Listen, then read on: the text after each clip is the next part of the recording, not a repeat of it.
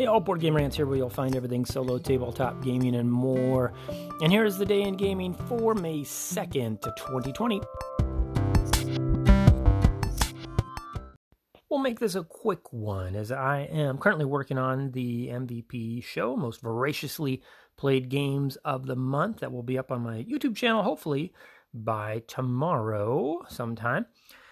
And but I did play a game of Shadows and Gloom of Kilforth using that new fan-made expansion stuff, using the new Ancient, or a new Ancient, I should say, along with a new Saga. It was fantastic. It added even more interesting, well, not more interesting, but just another interesting aspect of the game and some variables. The plots that came out with this Ancient had some cool little triggers to them as far as how they would affect you, if that plot was adjacent to something that had fallen to Gloom, it would count against you when you fought the Ancient. It was fantastic. It was so well done, so well thought out, this fan-made expansion.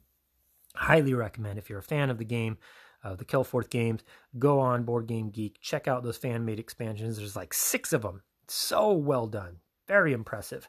So played a game of that, and also, I lost by one.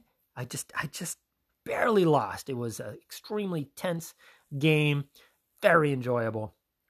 That was one play of the Kilforth games there.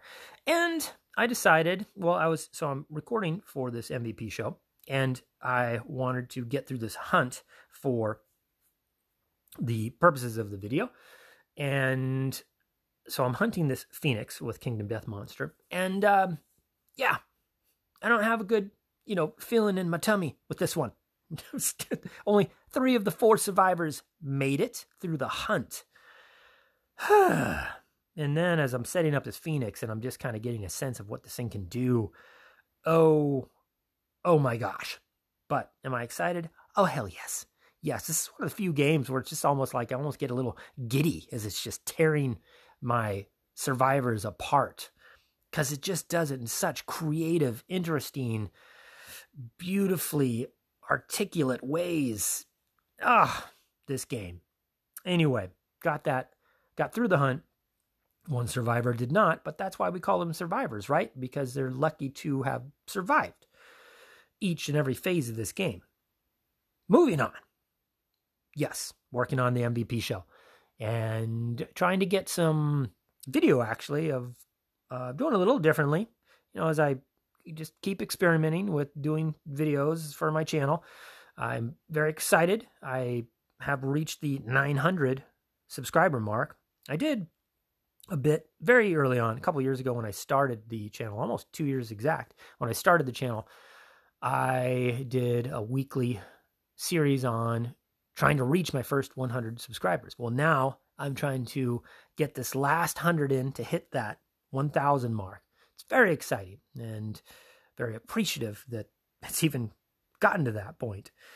But during my MVP show, it's the one thing that I do on my channel regularly, monthly. Everything else, kind of varies, and it just goes along with my mood and what I feel like doing in any particular video. I don't, have anything super substantial or something you can depend on, like, he's always going to do playthroughs, he's always going to do reviews, he's always going to, it just, always going to do unboxings, and I appreciate people's, tolerance of that as I sort of just do whimsical things.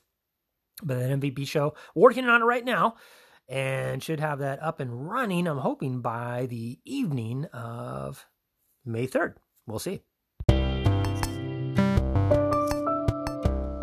So that is it for today. Thank you so much for joining me. I just found out yesterday that my area is due for another full month of quarantine. And so I guess more gaming for me. Until next time, I hope you and yours are staying safe, staying healthy. I'm Board Game Rants, and I'm out.